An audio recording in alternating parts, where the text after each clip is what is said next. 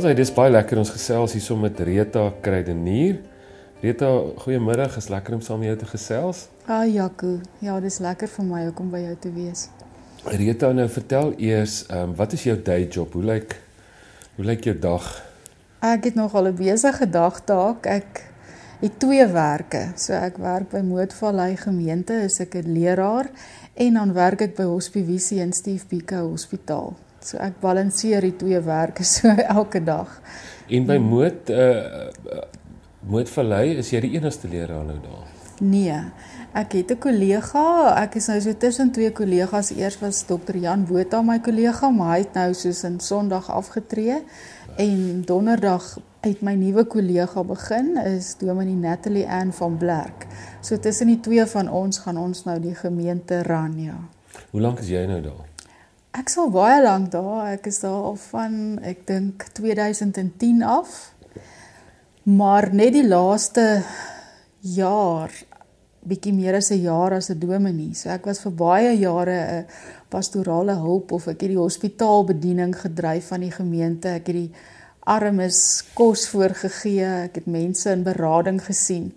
So ek is nou eers die laaste 2 jaar in 'n dominee werk, regtig. Ja. En hoe is dit nou om 'n dominee te wees? Dis nie veel anders nie. Dis interessant dat as jy dominee as titel het, dan dink ek dan kyk mense anders na jou. So ek dink daar lê baie opgesluit in die titel dominee, dis vreemd. Ja. Okay. Ja. Nou gaan jy nou vra oor oor Hospivisie, die ander deel van jou werk, maar miskien nie die pad wat jy gestap het met die teologie. Het by die Pikke begin swat biblioteekkunde. En toe ek nou my 4 jaar by die Pik klaar het, toe sê my pa vir my, hy dink ek moet nou die stad beleef. Ek moet nou iets anders as die Pik beleef.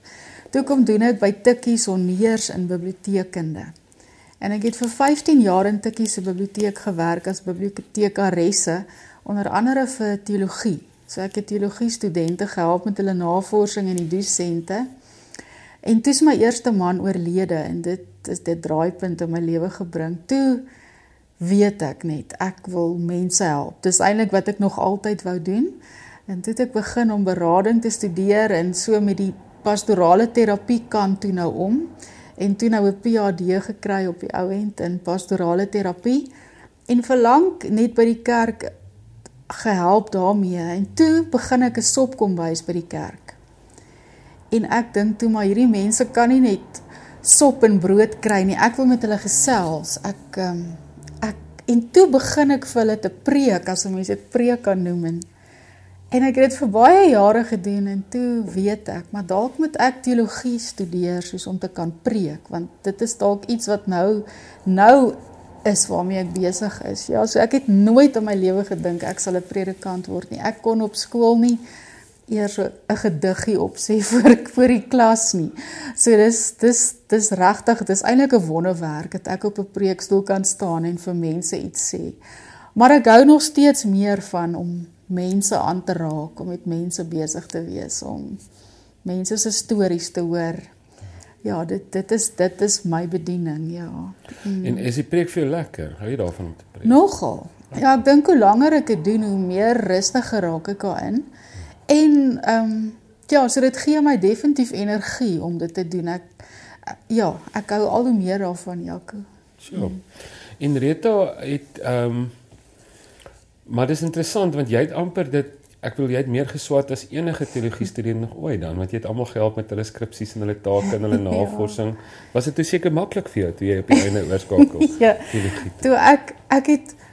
Toe ek 50 jaar oud is, het ek Grieks 2 deurgekom. So ek het vir 4 jaar geswat in Hebreëus en Grieks. Hebreëus 1, Hebreëus 2, Grieks 1, Grieks 2. Dit was die moeilikste ding wat ek nog in my hele lewe moes doen. Ek was clueless, want ek het saam met kinders in die klas gesit wat so oud as my kinders was. En dit het net vir my gelyk of dit vir hulle so maklik is. Ek het verskriklik gesukkel. Maar dis of iets my gedryf het. Ja, ek het net geweet ek moet dit klaarmaak. Ja. Maar toe het hulle vir jou daarom nou, want jy het toe nou daai doktersgraad in pastoraat gehad. So jy het nou nie, hoe lank moes jy toe nou nog bydoen? Weet jy wat was 'n baie goeie ding vir my? Ek het in daardie tyd het die nuwe bane in die kerk vir predikante ontwikkel. So toe is daar 'n diensleraarbaan. Toe by Tikkie sê hulle vir my, ek kan daai diensleraarjaar doen, maar in dieselfde jaar het ek nou Grieks 2 gedoen, en toe sê hulle, as ek Grieks 2 deurkom, en ek het die diensleraar basis, dan kan ek gelegitimeer word as 'n predikant. So, dit is wonderlik, en daarom dink ek is hierdie nuwe bane in die kerk so goed. Ja.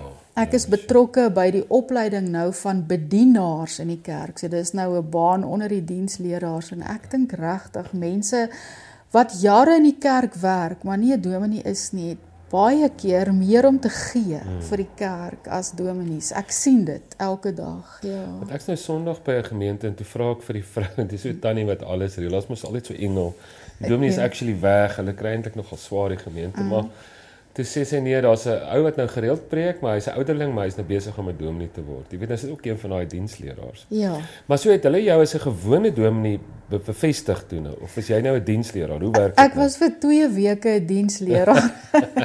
So toe ek my Griekse punte kry, die 28ste November, ek is die 12de November gelegitimeer as 'n diensleraar. En toe ek nou die 28ste November Grieks 2 deurkom, toe verander hulle die kode, toe is ek 'n leraar, ja. Weet jy waaroor is ek baie bly met hierdie diensleraars ding, is mense soos Tom Smit en Skalk van Heerden en jeugwerkers wat in Wellington geswat het, wat 'n massive verskil in die kerk maak, maar eintlik net so 'n bietjie cheap arbeid was partykeer, hulle het al die werk gedoen, maar nou word hulle gelegitimeer as dominees. En ek dink aan Janneke wat 'n maatskaplike werker is wat 'n groot verskil maak. En ek weet van 'n onderwyser wat actually 'n groot passie vir dit. Dit is so great. Ek dink dit gaan net nie meer saak maak nie, hoop ek binnekort. Mense gaan maar net 'n ou aanstel, 'n vrou aanstel, en jy's 'n dominee en dit is dit, jy weet. Ek dink dit hou nogal baie keer 'n bedreiging in vir dominees. Ja, hy dat 'n ou hier van die straat af kom of van 'n ander, jy weet, ander plek in die lewe, en hierdie persoon kan ook doen wat hy of sy doen. Maar ek sê 'n boom word aan sy vrugte geken, nie aan sy hoeveelheid jare se opleiding nie. Ja. Maar jy's eintlik verskriklik goed opgelei. Jy's eintlik beter opgelei as meeste dominees, dink ek, frankly. Jy weet, as jy vat jou agtergrond. Ja, weet jy Jaco, ek dink 'n dominee moet eers in die praktyk werk.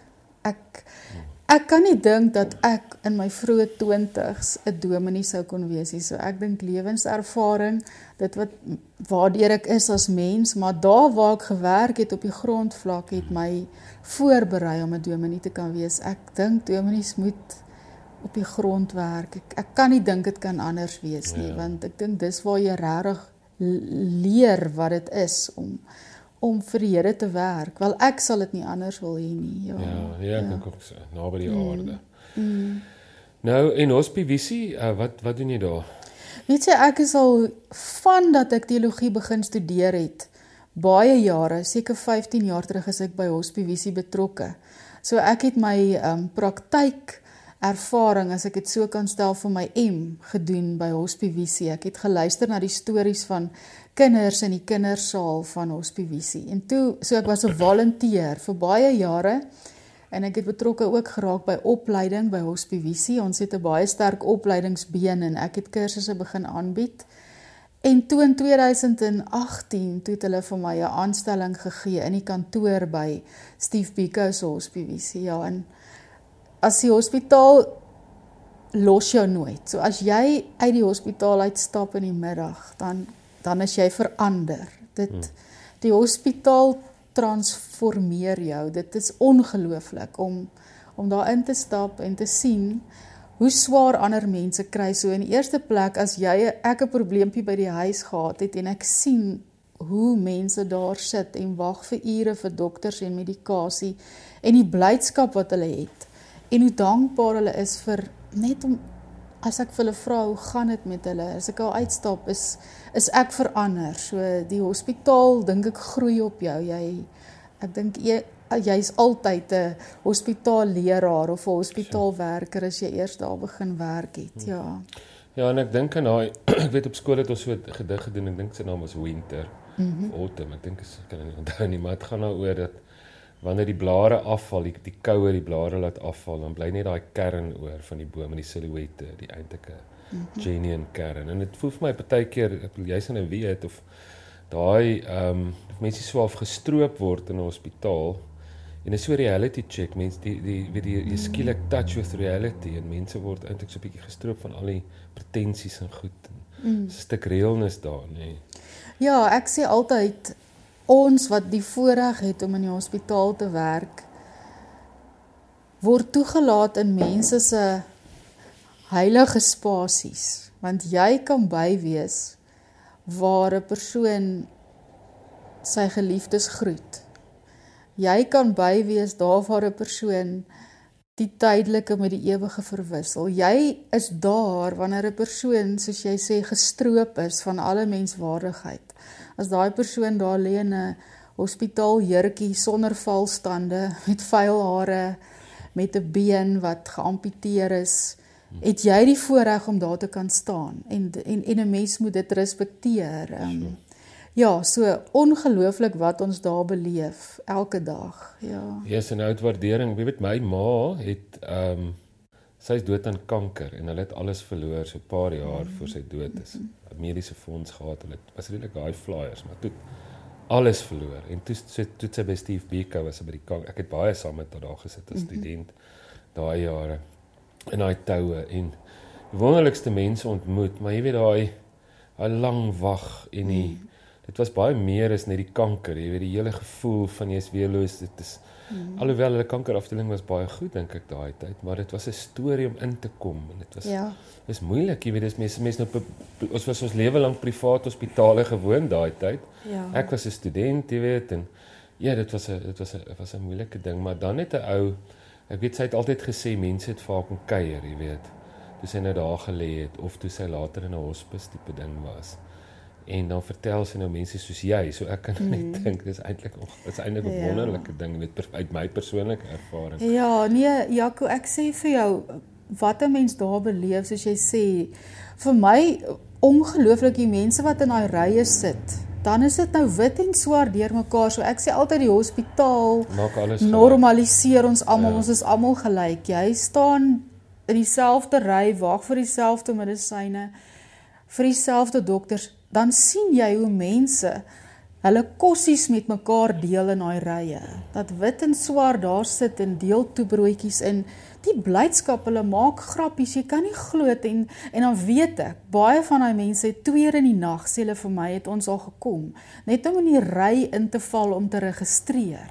Dan staan of sit hulle, dan maak hulle beurte om in daai ry te wees. Ek weet, dis ongelooflik, en deesdae toenemend voel dit vir my, daar's iets verkeerd in ons land se gesondheidstelsel. Dat daar so groot onderskeid is in mediese sorg tussen ryk en arm, en dat mense wat nie mediese fondse het nie, blootgestel word aan al hierdie dinge. Maar ek wil vir jou ook sê, en ek sê soos jy, ek dink die beste dokters is by Steve Biko. Daar's dalk nie altyd net hulpbronne nie, daar's te min personeel, maar die mense wat daar werk, die meeste van hulle dink ek het regtig 'n calling om daar te werk. Ja, ek kan baie stories oor Steve Biko vertel. Yes, nee, dit is wonderlik. Ek het ook 'n bee in my bonnet oor mediese sorg en hoeveel geld hulle kan vra as mense desperaat is. En ons het een keer, Servaas, een van ons jeugwerkers het met 'n kind wat was besig om dood te bloei, of so het ons gedink, hy bel my. En hy jaag hier na die naaste privaat hospitaal. Ek sê toe, gaan jaag na die naaste privaat hospitaal, want hy bel my in die kar met die kind. En toe hy daar aankom, te sê die ontvangsdame, meneer, het julle mediese fonds? Toe sê hy, nee. Nou is die kind daar aan bloei, jy weet, hulle is besig om met die kar uit te laai. Dit is verskriklik traumaties vir almal.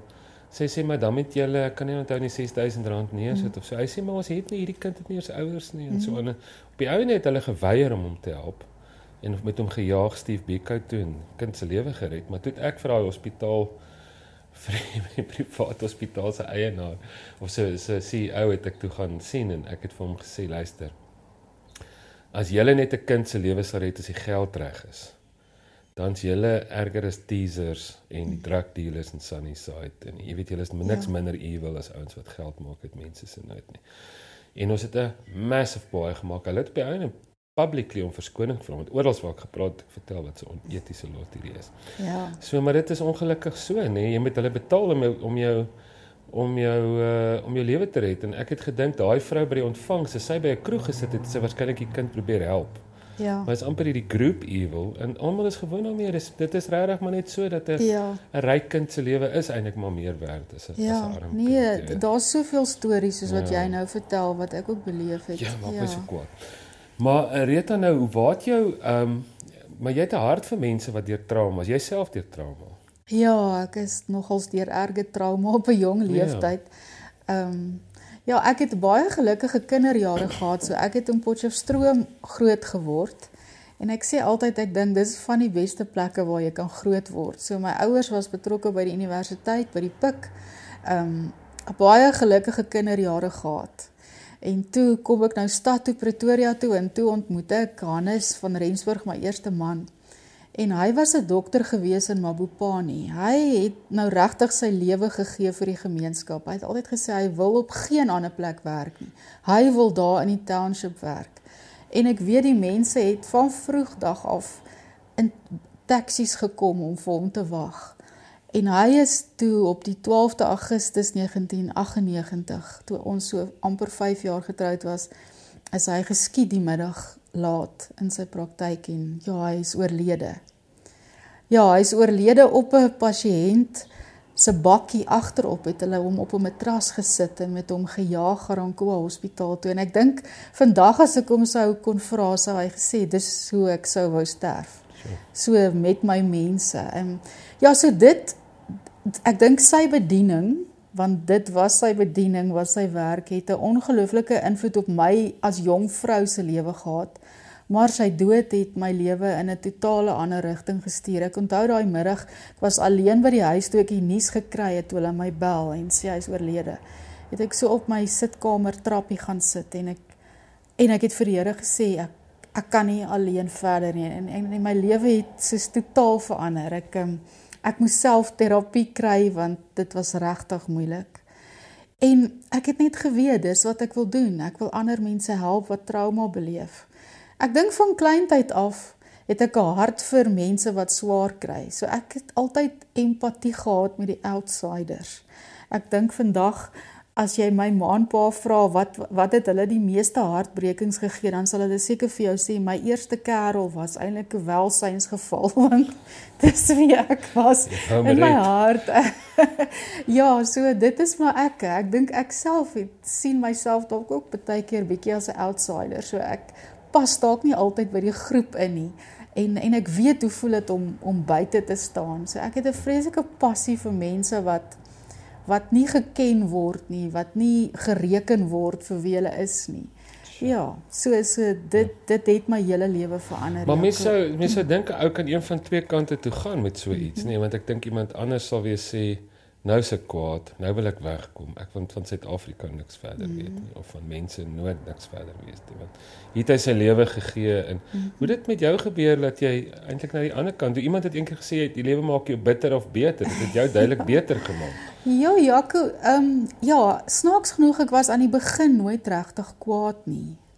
Nogals nie vir 'n persoon nie. Ek het hulle hom geroof, is dit wat gebeur? Was dit 'n rooftog? Ja, hulle het nie geweet nie. So daar was baie stories na die tyd dat dit jaloerse ander dokters was. Die polisie het 'n groot bedrag geld uitgeloof vir mense wat met inligting kon kom, maar hulle het nooit.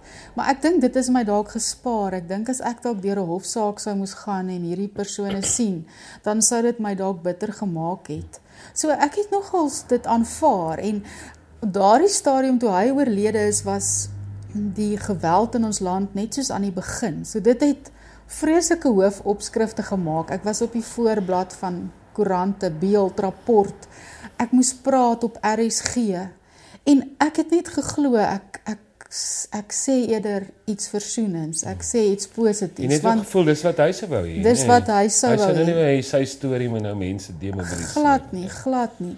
Maar ek moet vir jou sê, dalk jare later, het ek dalk, as dit in my eie lewe moeilik gehad het, jy weet, as ek gevoel het die lewe kry my onder, dan dink ek het ek kwaad geword. So ek dink mense hanteer rou op verskillende maniere. Ek het dalk te maklik aanvaar en later kwaad gewees vir wat met my gebeur het.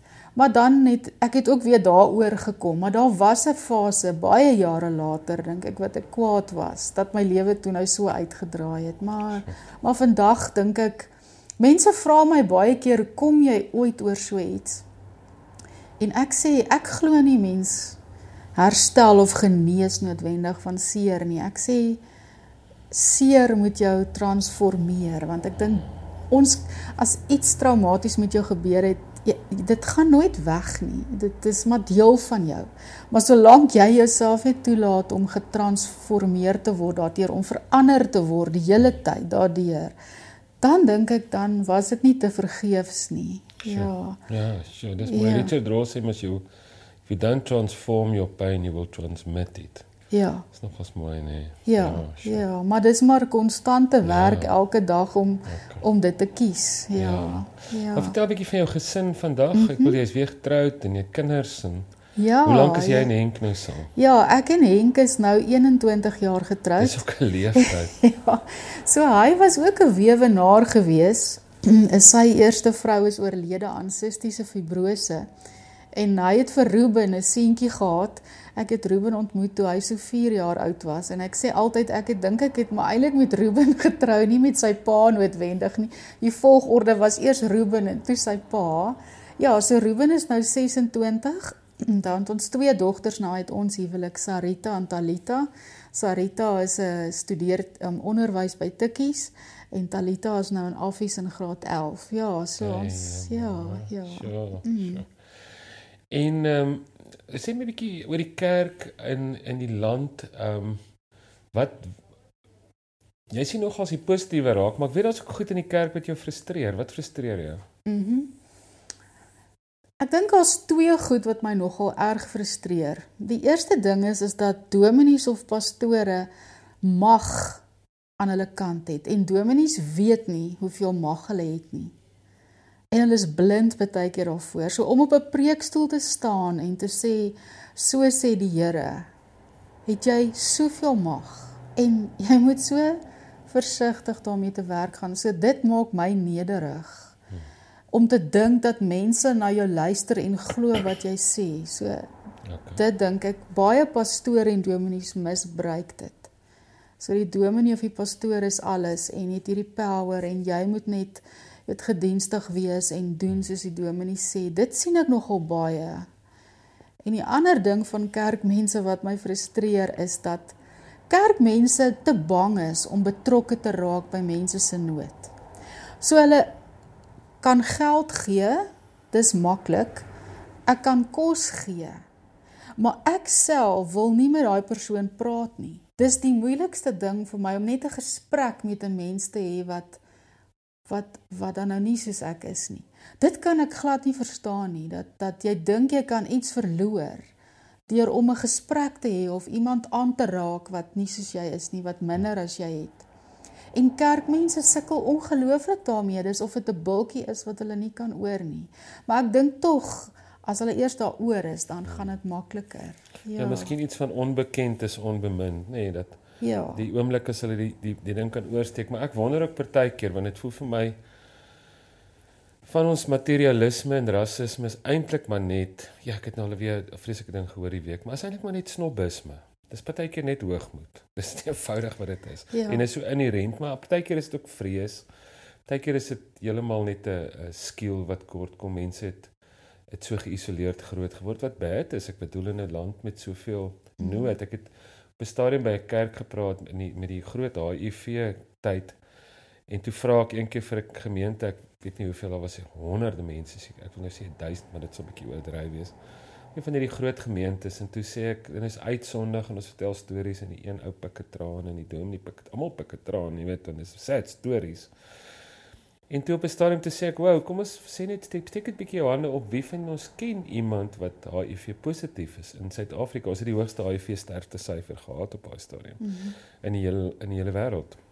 En toe is daar nie een mens in daai gemeente wat iemand actually ken, wat HIV positief is. En toe sê ek, miskien is dit ons probleem. Jy weet, Shane Claiborne sê, the problem It's not that we don't care about the poor, the problem is that we don't know them, of dat ons hulle net sien as 'n probleem wat opgelos moet word. Of dat ons hulle stereotipeer, dat jy dink, so 'n mens is so en so en so.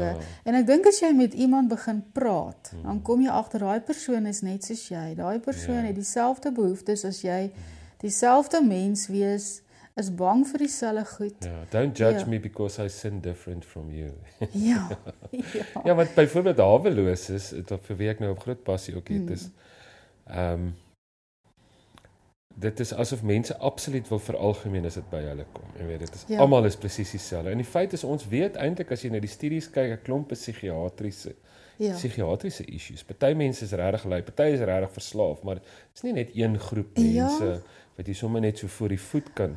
Glad jy weet, en ons haat dit as ander mense ons so voor die voet oordeel, maar dit is maar 'n ding.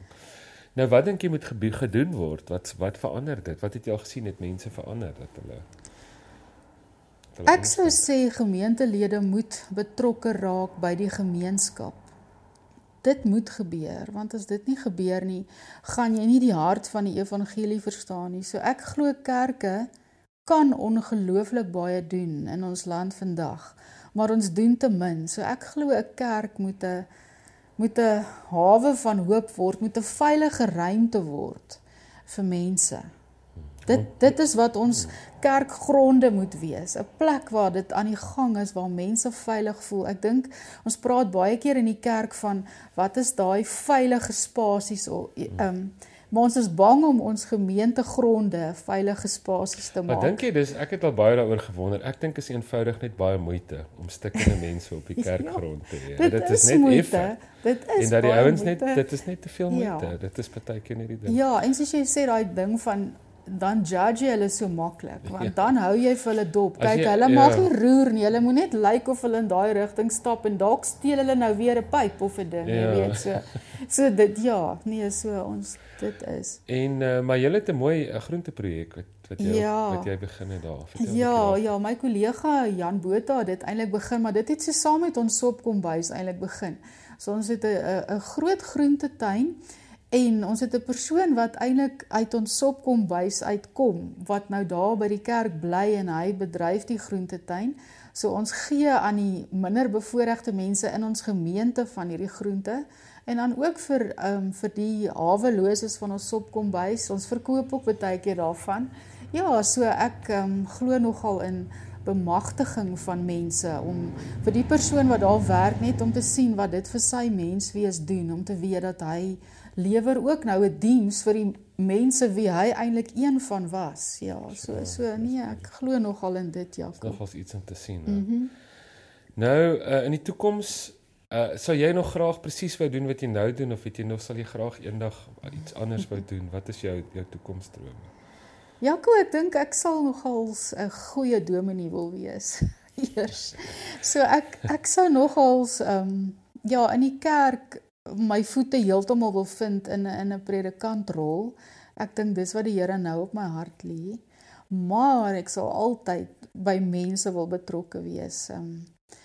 So ek weet nie wat die toekoms inhou nie. Ek leef maar dag vir dag en probeer dit wat ek het na die beste van my vermoë doen. Dit is ongelooflik hoeveel dinge die Here op my pad stuur, of mense wat hy op my pad stuur.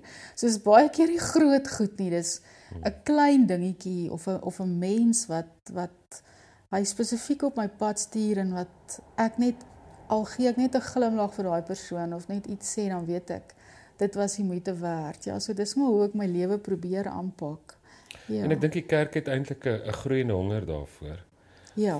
Vir leiers wat teologie bedryf, nie vanuit die studeerkamer nie, maar vanuit die nood by die publieke hospitaal, vanuit die Sopkombuis, die interaksie met mense wat trauma beleef. Ja. So, ons is almal baie bly jy's 'n dominee, Rita, en ek dink die kerk het jou baie nodig. Baie dankie, en mag die Here aanhou om jou te gebruik en te seën en vir ons klomp 'n voorbeeld te wees. Dankie, Jaco.